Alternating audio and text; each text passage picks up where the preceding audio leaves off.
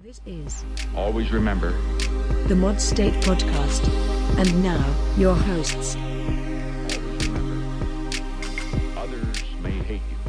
Well, that's us. Welcome back to the Mod State Podcast, Candace. Happy Thank Tuesday. It is Tuesday. Are you having Happy Tuesday. Are you having bad weather where you're at? No, it's actually quite lovely here. We're like getting this blizzard, this epic blizzard apparently. It's not as epic as I wanted it to be, but I don't know. Southern California's had snow. It's all sorts of weird stuff going on. But apparently you're okay. We are fine. Well, I'm glad for that.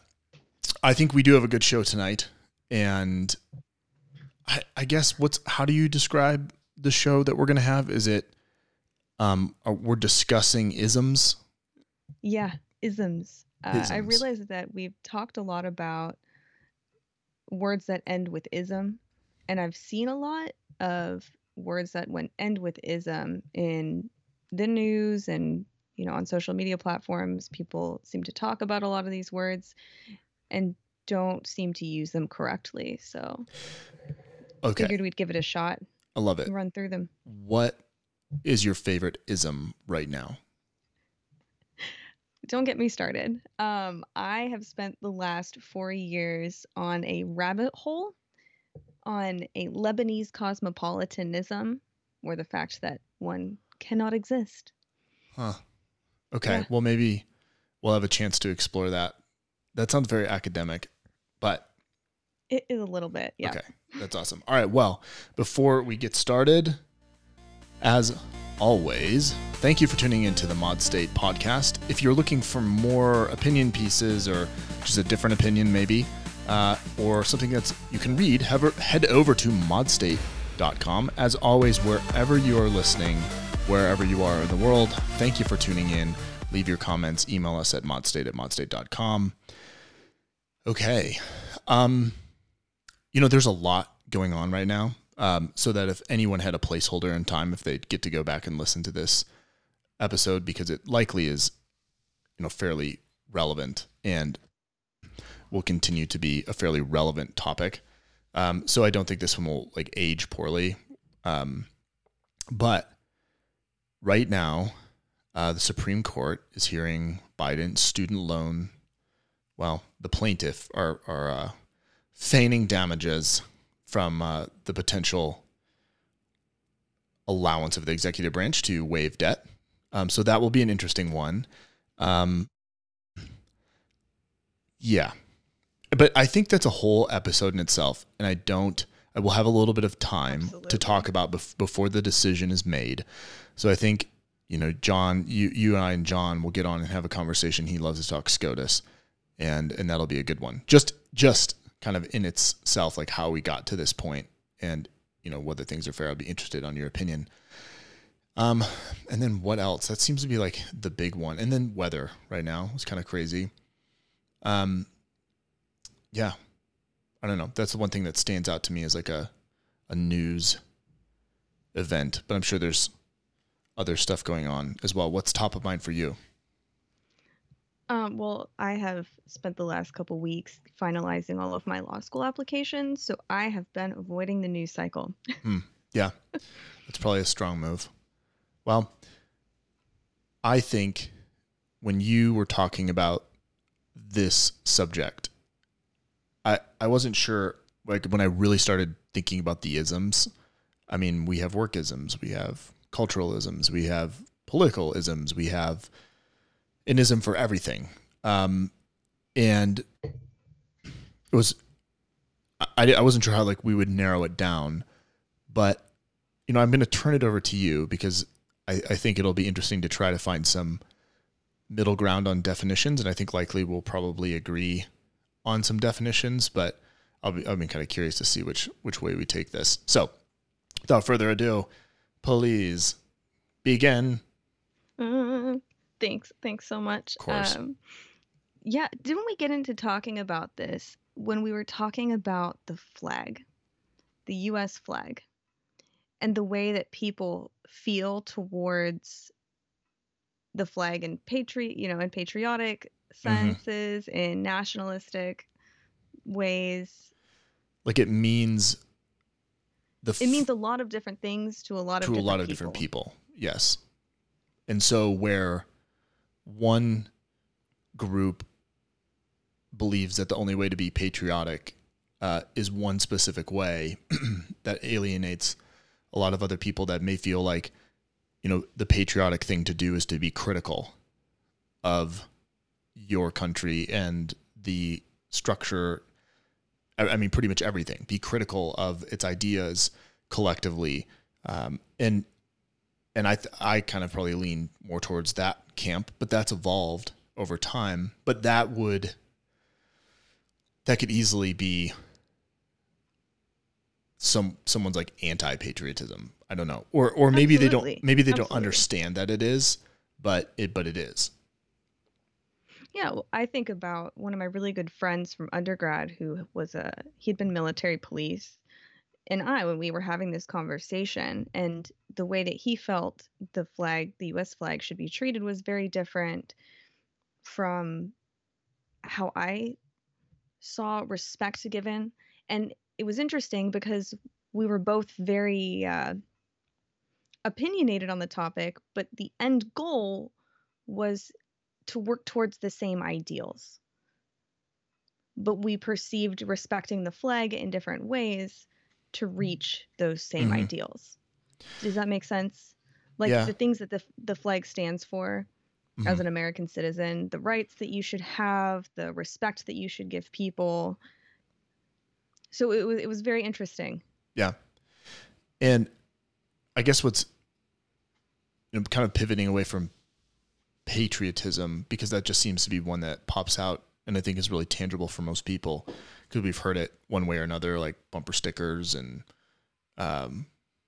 pop culture. Well, maybe not so much pop culture. I'm not sure, but I mean, certainly it's political as well. But I was running through like the isms that I think are popular right now, and tell me how right or wrong I may be, or if I'm missing any. Certainly, socialism is one of the major boogeymans. Communism probably less. I don't hear as much about that. It still seems kind of hyperbolic. I feel like we left communism behind as a bogeyman and moved towards socialism Yeah. from our parents' generation to ours. Yep. And then nationalism is one that stands out to me right now. Liberalism, or liberal, to be liberal, is certainly one, which is an archaic ism, quite frankly. Conservatism is one of them.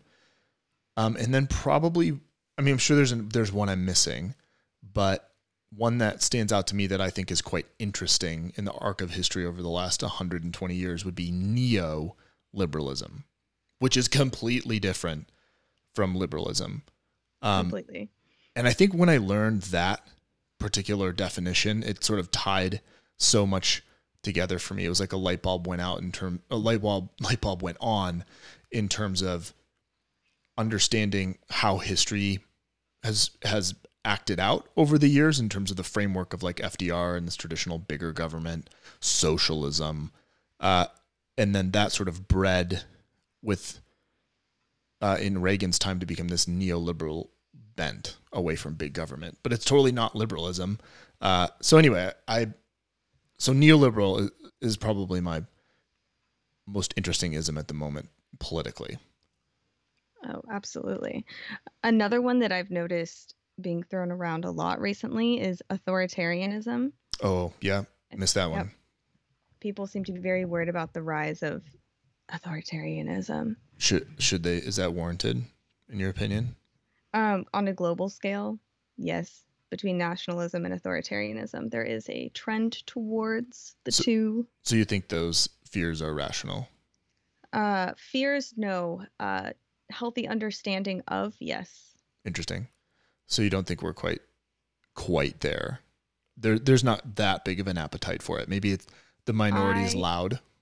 I just don't think fear is a useful, I guess, tool in this sense. Okay. What ism have you been drawn to, like a moth to a light? Besides my cosmopolitanism. Yeah. I mean, right. But that's interesting. I don't think why should we think that you should pick something else? I think that's an awesome one. We may not get a lot of airtime at the moment, but say it again. What is it? Cosmopolitanism. Cosmopolitanism. But you had it in the context of what, like Middle Eastern? Yes, I was talking about it in the context of Lebanon because a lot of art historians have been trying to apply the word to Lebanon, especially early Lebanon, because they feel it was very liberal and very cosmopolitan, but they're conflating cosmopolitan with cosmopolitanism. And so there's a lot of academic issues there, but that's another conversation for another time. Got it. Well, Yeah. so where do we find ourselves right now in the US? Like why is it important to have these conversations, like us literally defining what we mean by the specific isms that define so much of us today? Well, I don't know if you've noticed this, but they seem to be used in a very limiting way to divide people. And you can assume that you know what someone thinks if you can associate them with an ism. And you see that people begin to write each other off and say, oh, well, they believe this, so their whole argument and all the points that they have to make are null and void. And there's a breakdown of communication when you start categorizing people in this way. But do you think more than ever that we are kind of at this weird moment in society, especially with social media, where it's maybe actually you can more accurately predict what people believe just by the isms they sort of subscribe to?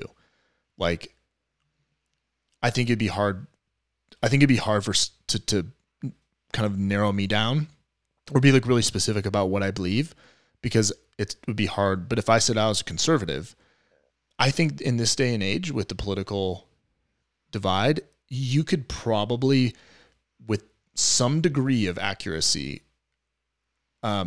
predict what I believe.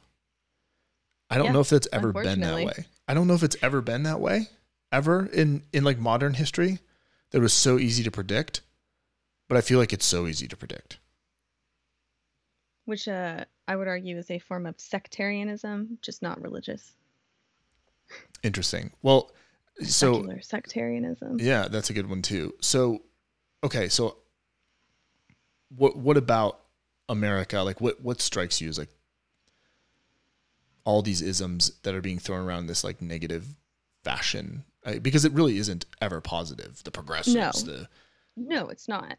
I think I'm going to pull up some quotes from this really good book by Amartya Sen called Identity and Violence, The Illusion of Destiny, when he talks about the way identity is built and regarded by social and economic analysts. And the first way they talk about identity is identity disregard, where analysts disregard the influence of identity on behavior. It's a little bit academic, but it'll pass. And the second way is singular affiliation, which assumes that any person belongs to one identity, which I have seen become a very socially entrenched trend. So to quote from his book, he goes on to say that the assumption of having a single identity is not only the staple of many theories of identity, it is also a frequently used weapon of sectarian activists who want the targeted people to ignore altogether all linkages that could moderate their loyalty to this specially marked group.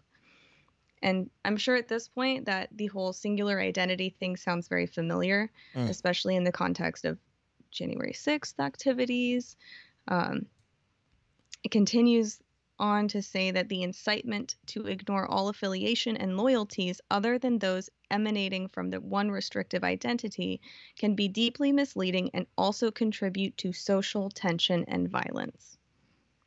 Got it. So with people becoming more willing to be grouped with, and people ascribing more strongly to these isms and identities, you will see a greater divide of social groups. You will see Yeah. more tension, more violence. Like their ethnocentrism sort of buds in a big way. Yeah. And I mean, I'll be fair and I'll say across the aisle, you see it with conservative groups and you see it with progressive groups. Yeah. There's no one group is knee-jerk immune reaction to to it. shut everyone else down.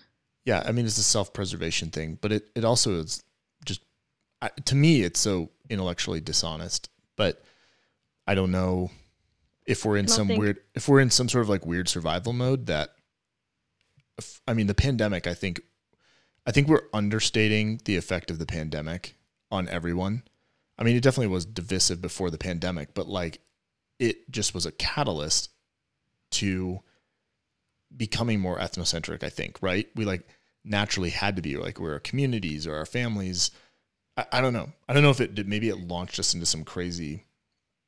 It could be. I actually noticed less like communal activity, like within communities, if that makes sense. In the neighborhood I grew up in, during the pandemic, we would have taken care of each other, checked on our neighbors. When there were hurricanes and our electricity would be out, we would do cookouts, hop in a boat, get someone somewhere if it's flooded, or, hey, do you need something? Or I don't see that anymore. Yeah. And I didn't see it during COVID. Yeah. I mean, it certainly, I mean, we're so much more like connected in our homes. There's less of a reason to leave. And remote working keeps us at home. Yeah, it's a strange thing. I think if we maybe didn't have this crazy connection, like just like a phone to the outside world, I think it'd be a far more communal. But I think there's a weird allocation that's given to the sort of cyber space. We just don't even realize it because I don't really know. Every place we've lived, I've never really like got to know our neighbors. But, well, if anyone's interested in looking into this topic more, you can always research some communalism. Communalism. It seems very like Denmark-esque. Okay, so we've kind of just like dived into the isms, I think, that are sort of relevant today. Are we missing anything at the 30,000 foot view? Because I was going to ask a question like, what is the breakdown between like nationalism and patriotism? Or is there like almost a mockery of those isms these days because it's just so crazy out there? So they're generally used kind of in correct-ish ways, or people have the feel for how they should be used. But even between like academics, they've had a hard time teasing out the difference between patriotism and nationalism. So maybe we should start off with saying there were 4, I think, that I picked for us to kind of talk about. Patriotism, nationalism, authoritarianism, and I have lumped socialism and communism together, even though they are technically distinct-ish from each other. But Nate, what do you think these words mean? Or what do they mean to you? It's a good question. Okay, so we'll start with patriotism. Patriotism. Oh boy. Okay, so I would think patriotism is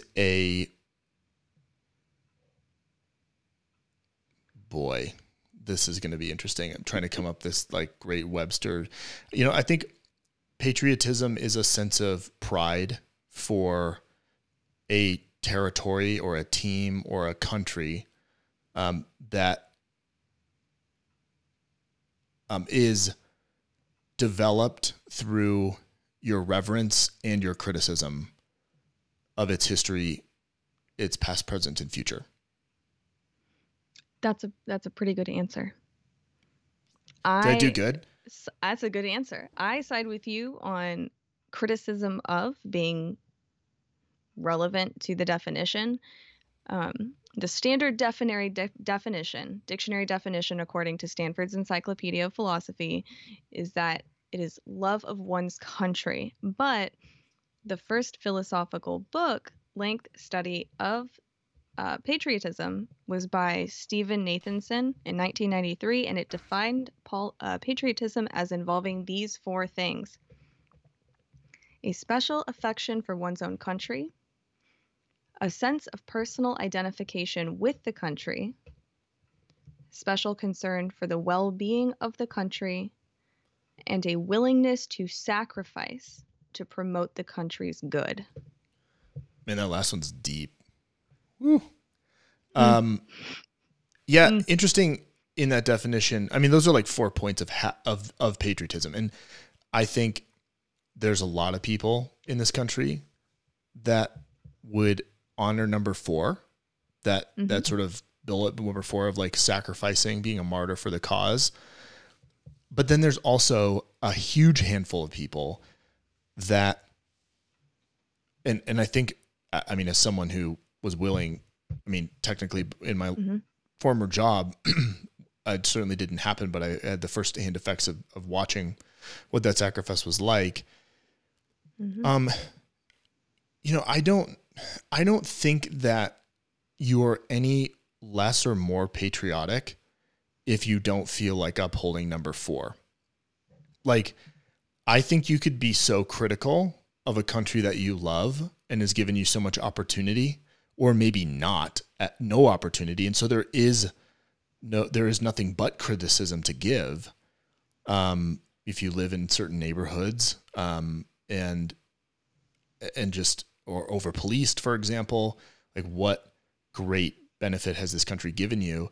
You could be hypercritical of your country. You could still love your country, but you're like, yo, I'm not ready to advance this cause. And I think that's pretty honest and visceral and emotional. And like, I don't know that that person's less patriotic than someone who was like, yeah, man, I'll do whatever it takes, you know, Well, to promote democracy. I mean, I have a question for you then. I got a question for you on that Okay. fourth one. Would a willingness to sacrifice to promote the country's good, could you not argue that that includes staying in a country that maybe doesn't treat you very well and that you suffer a lot in, to try and work towards improving the country itself yes, and the lives of all of its citizens? I would say that would be a good way to like define an alternate number 4, to say that if, you know, you're either your willingness to sacrifice to advance the cause, or, you know, you couldn't be like socially just or something. That seems like a very loaded, that wouldn't be bipartisan, but you're like, your willingness to like leave the country a better place than you were in it. Like something to that effect, probably more poetic. Yeah. Like definitely. The thing that bothers me about that is there's some ambiguity, right? Because your leaving it better could be very different from my leaving it better. And so I could just be a royal POS, but I'm advancing the cause and leaving it better than I thought. Whereas like willing to die for the values of democracy is like pretty sound. I mean, to advance the Constitution, democracy as we know it in the United States, like everyone can sort of agree on those. You see what I mean? Like, Well, as someone who studied the Middle East, I'm not going to go into what it means to send people to advance a cause in foreign countries that may or may not work out in the way that, you know, right. is expected to. Yeah. I'm not going to get into that now. Okay. I just wanted to, That's I a wanted little to answer hard-hitting. your question with a question. But yeah, I mean, I think that's what's interesting about, because patriotism almost is like a religion for some people, right? Mhm. And It is an identity. Right. It is and if you do something that is against your identity, your reality crumbles. It gets kind of dangerous at that point. but how do we as like a human species, like it feels really rigid, right? As like a identity the ism to bear witness to that. Like, it seems very black and white. And is that just the way things are? Well, Like, I don't understand that flex. It's sort of like I appreciate principality, but rigidity and not being flexible is totally a bummer sometimes. it is, and I don't think that the two have to go hand in hand. I don't think that you have to be rigid to be patriotic. I think that there's a form of patriotism in the US that has become like a cult of patriotism. But I don't necessarily think that patriotism implies, rigid thought or the inability to review your beliefs and Yeah. change them. Right. I guess that's a good clarification. Certainly, I feel like when patriotism becomes, as it is becoming, more of a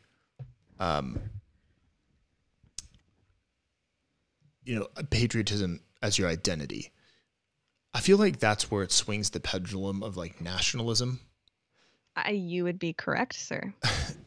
So I feel like we're, the kind of mockery of patriotism is that it just isn't anymore. And I don't find that like that mockery that funny anymore for some reason, because I feel like nationalism is, I just feel like there isn't a lot of, I mean, I'm sure there's times of nationalism like post 9/11. That was a very real moment for me. I remember there was a very nationalistic like pride, if you will, during World War II.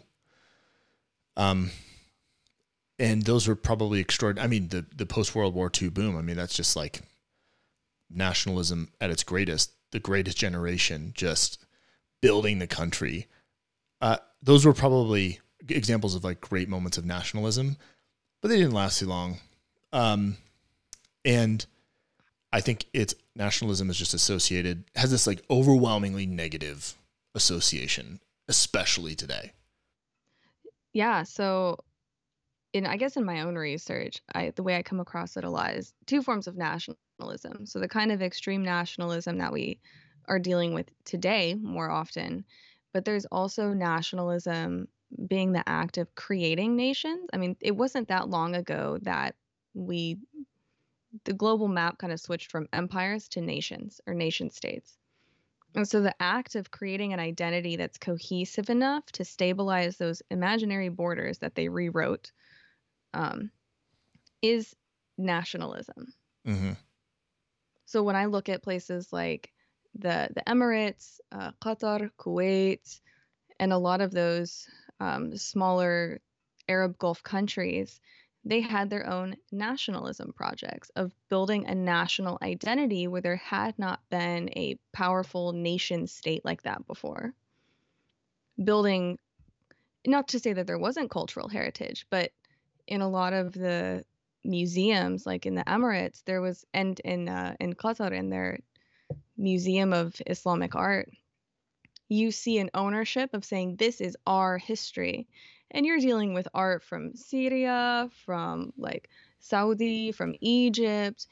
But the same thing happened with the Louvre. And after the French Revolution, they went and took all this artwork and they're like, this is ours. And if you go into the Louvre, there's 4 rondels, like little round plaques in this one square room. And it says, these are the great epochs of French civilization.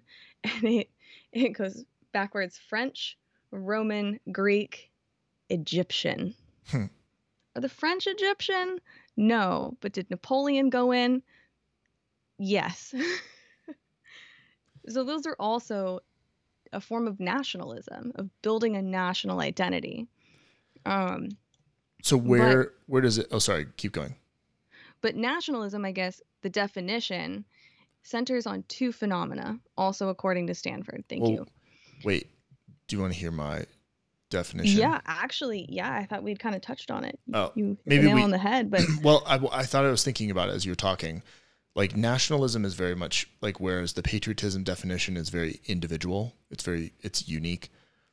nationalism, there's no way to make that like individual. It is a collective. It is an intense collective feeling of loyalty to a country or to a cause within that country. And I think if there was like a sub definition, it would be like hyper. It would be that like aware of that like hyper feeling, that hyper loyalty. Because that it is weird. Like it's not always nationalistic, and there's definitely a difference. And if you've been in a moment where it's heightened, there's that like hyper awareness. It's kind of a weird energy, and maybe you can feel it like on a sports team or like a team, like a collective effort. And like groups of people can be really powerful, or they can just be disasters. That's what, I don't know. I think you hit on something really interesting. So one thing that didn't come up in definitions of these two terms was what you pointed out, which was the individualism of patriotism and the collective nature of nationalism. But I think that you hit up on a point that you touched on earlier, which was that nationalism takes effort. And in the definitions of patriotism, all it says is that you can sacrifice for the good of the country. It doesn't say act. So it has a tenet of, it's just like a tenet passive. Of patriotism. There's a passive nature to patriotism. To feel a certain way about the country and to sacrifice. That sacrifice could be passive. I mean, think about the people that gave up all their tin during World War II efforts. Right. But nationalism is explicit, sort of. Read the definition again, or that point? For patriotism? No, nationalism. So nationalism encompasses two phenomena. This is what they can agree on. The attitude that the members of a nation have... The attitude that the members of a nation have when they care about their identity as members of that nation, and the actions that the members of a nation take in seeking to achieve or sustain some form of political sovereignty. Oh, okay. Which deals way more overtly with the nation state and active efforts to maintain that. Huh. Well, I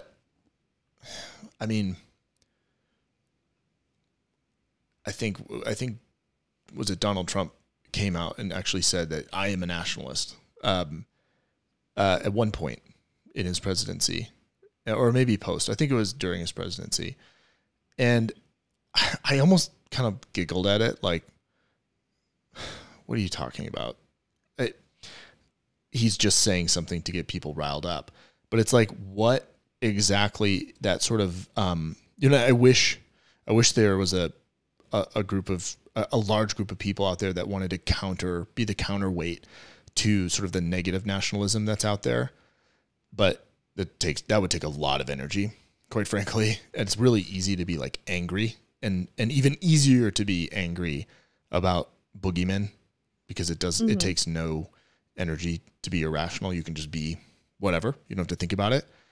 But we're sort of here at this point, at this moment. I don't know what the question is. Like, is there a momentum slowing? Does the craziness of our current nationalism sort of implode on itself because of its weirdness in irrationalism, or irrationality rather? I don't know. I'm just rambling, but like, what does it mean to you now? I have a sense that the next election will tell us a lot about what the answer will be. Interesting. So if we were to go back-to-back Democrat, it would set a huge tone that the majority of the country is sort of fed up with shenanigans. Well, it would also give you a longer rest period. Right. So for some other tempers to subdue a bit. Got it. I mean, it didn't take... It took 4 years to get where we were from a cultural perspective and divide with Trump. I mean, it definitely was starting prior to that. One could even argue it was back when President Obama was running, with his birth certificate. That was like the underbelly. But I mean, so maybe it took 8 years. So maybe it takes 8 years to break a cycle. But what my thing is like anger doesn't come out of thin air. Like I think there needs to be this perfect brew of like discontent in order for like true kind of the hateful nationalism to come out. But like what caused all that? Like where we're at. I know this is like a complete tangent on this ism, but I mean, I've got a few ideas, but I'm curious because I haven't heard yours. What my idea is? I think it's something that we talked about a little bit last episode.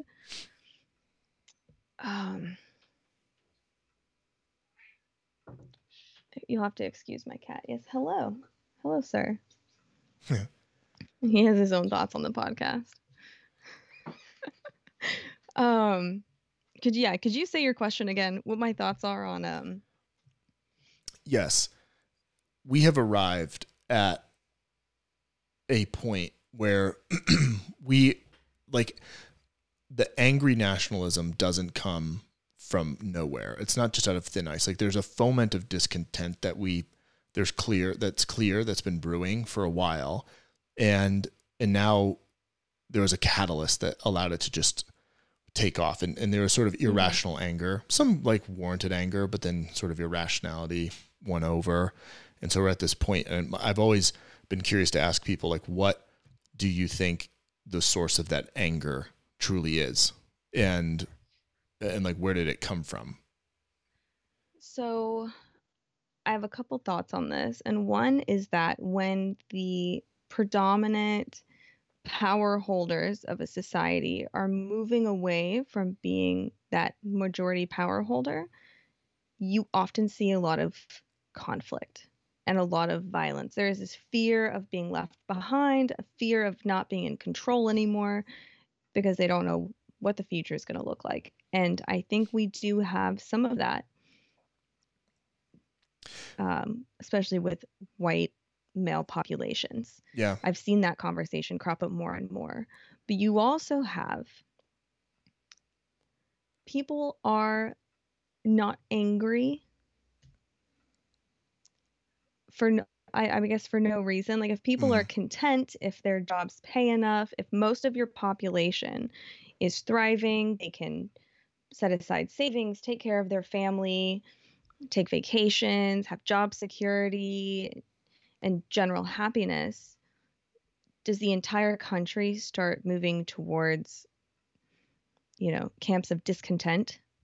No, blaming each other? I'd say less likely. And I tend to agree broadly with how where we're at. I think the financial crisis of 2007, 8, 9, like it still took a lot of people a long time to unbury themselves. And I could see how that would really cause some anger. But then, misguided or not, like once you're angry, you're angry. It doesn't take too much to get ramped up, I don't think. So especially if someone gives you who's at fault, they give you a target. It's interesting because I feel like to build off of this nationalism piece, I think there's like this sub-political definition that I've liked, neoliberalism. I do think if I make as bold a prediction, I do think that this is I think neoliberalism and probably more of this political economic frameworkism, like socialism, but that seems like a heavy word to use. But you think of FDR when he really expanded the federal government and brought, although World War II really brought us out of the Great Depression, but created a lot of these social programs and there was a lot of government support. It's interesting because that was a framework that existed all the way to Reagan, and both conservatives and Democrats, or liberals and conservatives, they all won presidencies, but the framework by which they governed had a more socialist bent to it. Eisenhower was a conservative or Republican, I suppose, but he operated within a big government sort of model of conservative power. So there were still, large government programs. There was the welfare system was being built. Like it was a very different, the GI Bill giving free money to veterans. There was a huge shift in human capital. It was really good times. And like everything, there's a cycle that comes to an end. You'll never be able to sustain that. I don't believe that, I think it's good to have ebbs and flows, but the next one that came on board was this neoliberalism idea of very, very small government. I think Reagan said it himself. It's like, basically fomented this don't trust the federal government. Like, and that I think just, it was a destabilization of the political landscape at the time. And now it was this idea that government wasn't your friend, deregulate big business, and now we have capitalism. Mm-hmm. Although capitalism still operated under that big government sort of more social bent big government. It adapted in neoliberalism. So I'm talking so much, but I just think it's so interesting. Yeah, no, it totally is. And I've always found it so fascinating that in the US, we really have this social concept that like we need to be doing things for business, as if these just systems of people making arbitrary decisions. And I've seen some of them, and they're just, some people can't even do math. Like, oh, wow. Have the same rights and priority as just regular citizens in society. And there's been more and more move in this reaction against communism and against socialism, and I guess holdovers of McCarthyism, to really prioritize the business, company, entities, industry, at the sake of regular human beings. So there is a balance to be had, and people really take one side or the other without kind of figuring out what the end goal is, right? How do you have a healthy economy and support business without not supporting citizens, not supporting literally your neighbors and the people that you live next to? Yeah, and there's certainly been right. You can't forsake one for the other. Yeah. Yep. And maintain any kind of healthy balance. I mean, well, that's the definition of that, but. Yeah, I mean, it's just, I do think for whatever reason, this is, if I were to predict, and not because I have a bias one way or another, but I do think it'll look different from FDR, I think, but there will be, I think, and again, it's not for lack of trying hard at all. Like, I think most people, I would say the majority of people want to be productive members of society. And if it becomes unsustainable to be able to, transcend up that cultural hierarchy or Maslow's hierarchy of needs, it's going to get kind of angry. And there will be a call out for more oversight. I think the younger generation, I will be very interested to see how as they grow up a bit, to see where they want broadly, like how they want the government to be in their lives. And I just have a feeling that it isn't that they want government in their lives. I just think they will demand more support, or they will demand more of their tax money benefit them as opposed to the DOD or, something else. And I think that's totally reasonable. I don't think that's totally unreasonable either. I think that's the whole point of, the U.S., the whole point was like to support, I don't know, it's pretty broad, but that's the whole point, is to support the citizens who live there. Correct? Yeah. Yes, it makes sense. Why would you build a country that's like, well, unless you're a dictator, why would you build a country, right? America, it's like, oh, the citizens, we're the land of the free. Free to do what? Be the, Yeah. The way I look at it is labor force for a government. Yeah. This is clearly just talking about the transition from potentially neoliberalism to this like new framework. And this is the growing pains of it. like there will always be federal taxes. I'm sorry. There's There never going to will. be, if we stay as divided as we stay, there's going to be minimal budging of what we will owe in taxes, if not probably more, and then we'll go backwards, and then more, and we'll go backwards. But I know I got to pay. So I just would like that to benefit me in a really meaningful way. Like obviously, like what comes back to our Absolutely. states, like roads, safe infrastructure, safe water. I want all of those things. I also think I should be getting a better bang for my buck. If I'm going to pay, then maybe my healthcare would be pitched in too. We could maybe work on that as a thing that would be equally as competitive. But anything would be competitive if it gave me all of the same options for even half the price of what I'm paying in premiums right now.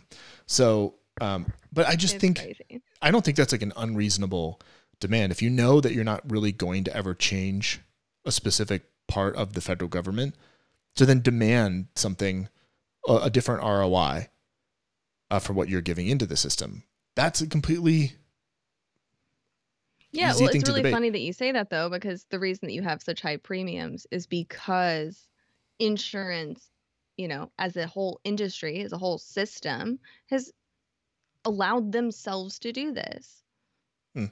Well, I mean, you could say the same thing about public or education, higher education. There's that could Mm-hmm. be Oh, applied to a lot. absolutely. So I do think, okay, so we've also haven't touched on socialism. I think is it's a boogeyman. I Mm-hmm. don't think I'm I gonna. can run through those real quick Well, I just to throw them out there, I but mean, I wonder. Well, I wouldn't even begin to try to give a definition of socialism because I'm sure there's a great one sentence definition out there, but it's a big thing to try to define in one sentence. But I wonder, like if we create boogeymans, right? So there's boogeymen out there like immigration, right? So which means black and brown people like being scared of that boogeyman. That isn't it's hard to it's not like a word like socialism, right? When you talk about immigration, it's pretty delicate. Like you have to be pretty clear about what you're talking about in terms of immigration. Is it the border? Is it like work visas? Like what are we talking about in terms of immigration? So it can be a negative thing to some people, but it's harder. It doesn't have the same bite that like socialism has, like you socialist. And and I don't know, I guess I wonder though, like we've talked about all of these changes that I do think will eventually happen over time, given every generation's sort of demands and ROI equation on what their country can give to them and what they're willing to put into it. Sort of equibulate, blah, blah, blah, whatever. That's horrible. I just wonder if the being or making fun of socialism will sort of implode on itself because it'll just be like, ugh, you loser. Like, why are you boogeymaning socialism again? Will it be, I don't know if it ever will, but I wonder if over time that's the way when you start crapping on socialism, it'll be easier to point to social help like childcare and things that really just bring everyone up from really the do. very bottom. I don't know why we would be upset about that. And there'll be some hiccups. It won't be perfect, but that kind of stuff would just broadly help everyone. So it sort of redefines what maybe modern socialism is and becomes harder to crap on. I think that a lot of people use socialism and communism as boogeymen because of where they came from and the countries and systems that have implemented them to varying degrees of success or lack thereof. And especially as a foil to U.S. cultural imperialism after World War II. So, right? We were yeah, setting ourselves up against these other yeah. countries who we were not allied with, who were socialist and communist, and to also prevent their influence. I mean, that's the Red Scare. You got to fight communism, you fight Yeah. socialism, you. I mean, it may be, and this is going to sound almost like an economist just talking about units, like people are just units, but it sounds sad to say, but I think if you believe that we're better without that mindset on a specific sort of political economic theory, that it really means that that entire generation that really had all of that true experience around like communism, Soviet Union, the Cold War, countries that were communist, like it did some real damage. And I think there's a lot of real deep feelings about that I think will never be able, they're just so like in the DNA of so many people that you'll never be able to just be cool with it. And it would actually take that generation to not be here anymore, where there's not that memory. To reach that point. Right? Like there's that memory kind of fades. And Well, that's this kind of is sad. why I wanted to have this conversation. Was Marx, right? Karl Marx was writing in critique of capitalism, right? So again, he's some white dude in Europe. Okay, critiquing capitalism. Maybe his version, of things wasn't very great either. Like there are some. We're not going to get me started on Marxism, but let's just say I'm not very Marxist.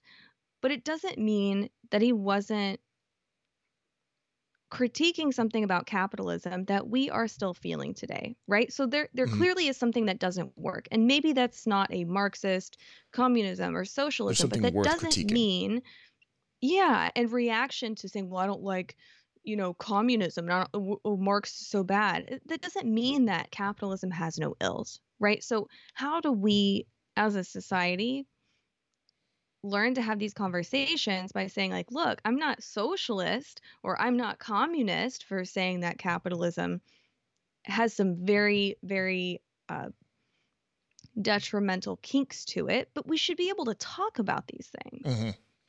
Right? You shouldn't be scared of an ism. Just learn what it means, right? I'm not Marxist, but he was mad about something that makes my life a little bit miserable too. Yeah.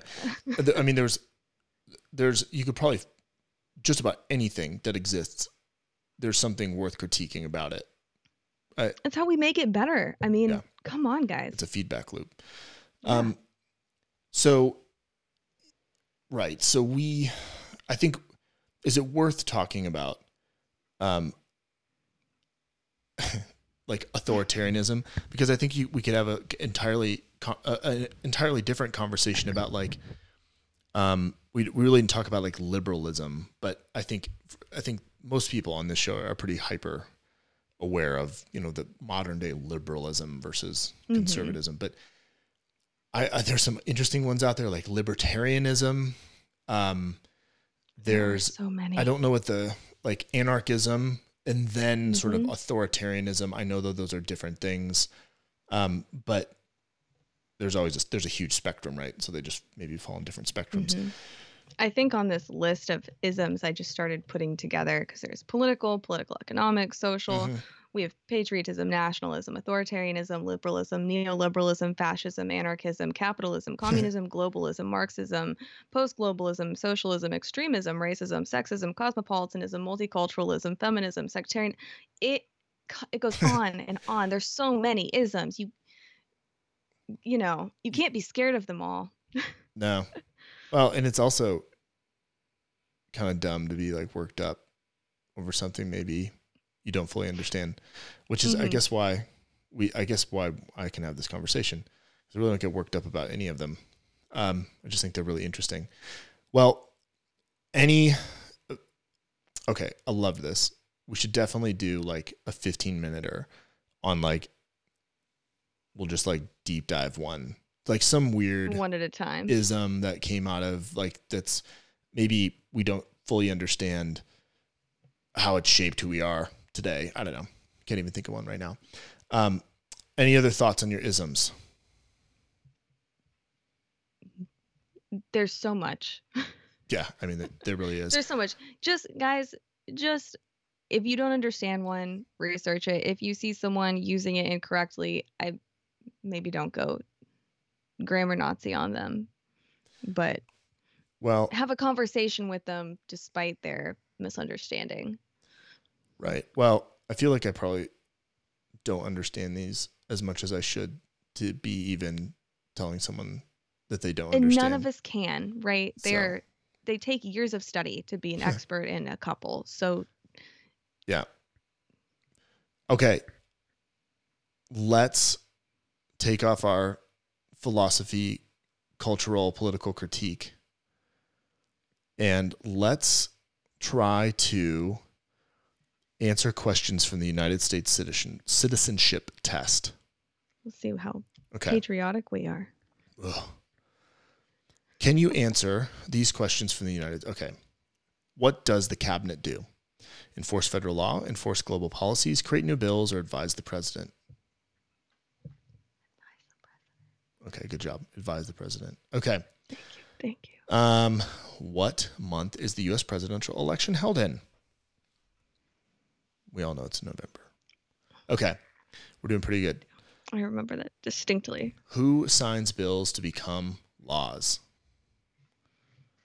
Congress, the Supreme Court, Vice President, or the President? Well, if the president says he does, I guess Yep. he can just do it. Ooh, how many U.S. senators are there?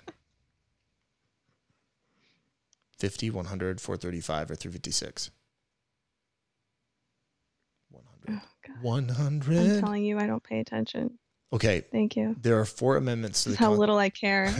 There are 4 amendments to the Constitution about who is allowed to vote. Which is not one of them? Citizens must be 18 years or older. Citizens do not have to pay to vote. Both men and women can vote, and citizens must be born in the U.S. to vote. Which is not. What is not one of those? Oh, you don't have to be born in the U.S. to vote. That is correct. Which is a civic duty only for citizens of the U.S.? Paying taxes, protesting, serving on a jury, or serving in the army? Which is a what? A civic duty only for U.S. citizens. Serving on a Would that be jury? serving on a jury. I mean, could you be in the... Yeah, I mean, I know. I think it's serving on a jury. That's correct. Okay. Yes. Awesome. All right. I feel like the U.S. Army will take whoever helps advance its. Yeah, I mean, there's path to citizenship, so, which is pretty cool. How many amendments does the Constitution have? 11, 14, 27, or 21? Oh, God. How many amendments? How many have been repealed so far? I'm just kidding. 11, 14, 27, or 21? Are we at 21? 27 or 21? I feel like we're at 21, but there's probably 27. It is 27. For how much Should longer? pull out my pocket Constitution.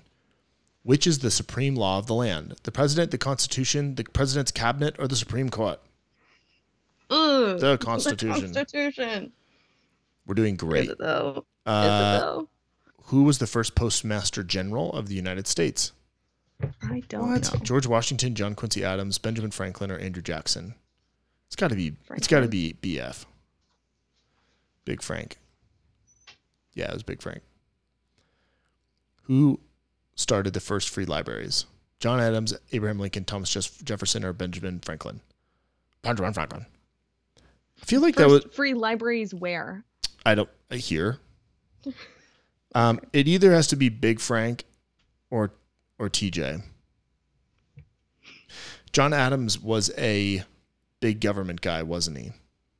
So maybe he started free libraries, but I don't feel like... I feel like that's a Franklin thing. He was over there doing his little... Yeah, it's BF. His Big little Frank. vibes. Which is not one of the 2 parts of the U.S. Congress? Supreme Court, Senate, or House of Representatives? Okay, gimme. Supreme Court. All right, we'll just do a couple more. How many years is the presidential term for... Dude, we're crushing this. I don't know about that. What do we call the first 10 amendments to the Constitution?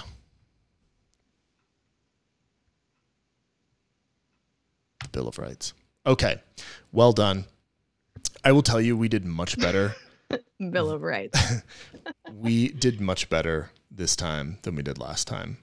So We did. I thank you for being on. John has been doing a lot recently, so he will be back.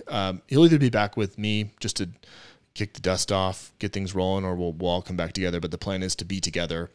Maybe not every single podcast, but certainly as many as we can, because it's always fun to do everything together. But yeah, you can send me any of your sources that you want for any of that. You have a really good write-up. I'll see if maybe, I don't know, I wish I could post that in there, but maybe I'll just post that. I can clean it up and send it. The entire show notes. But Yeah.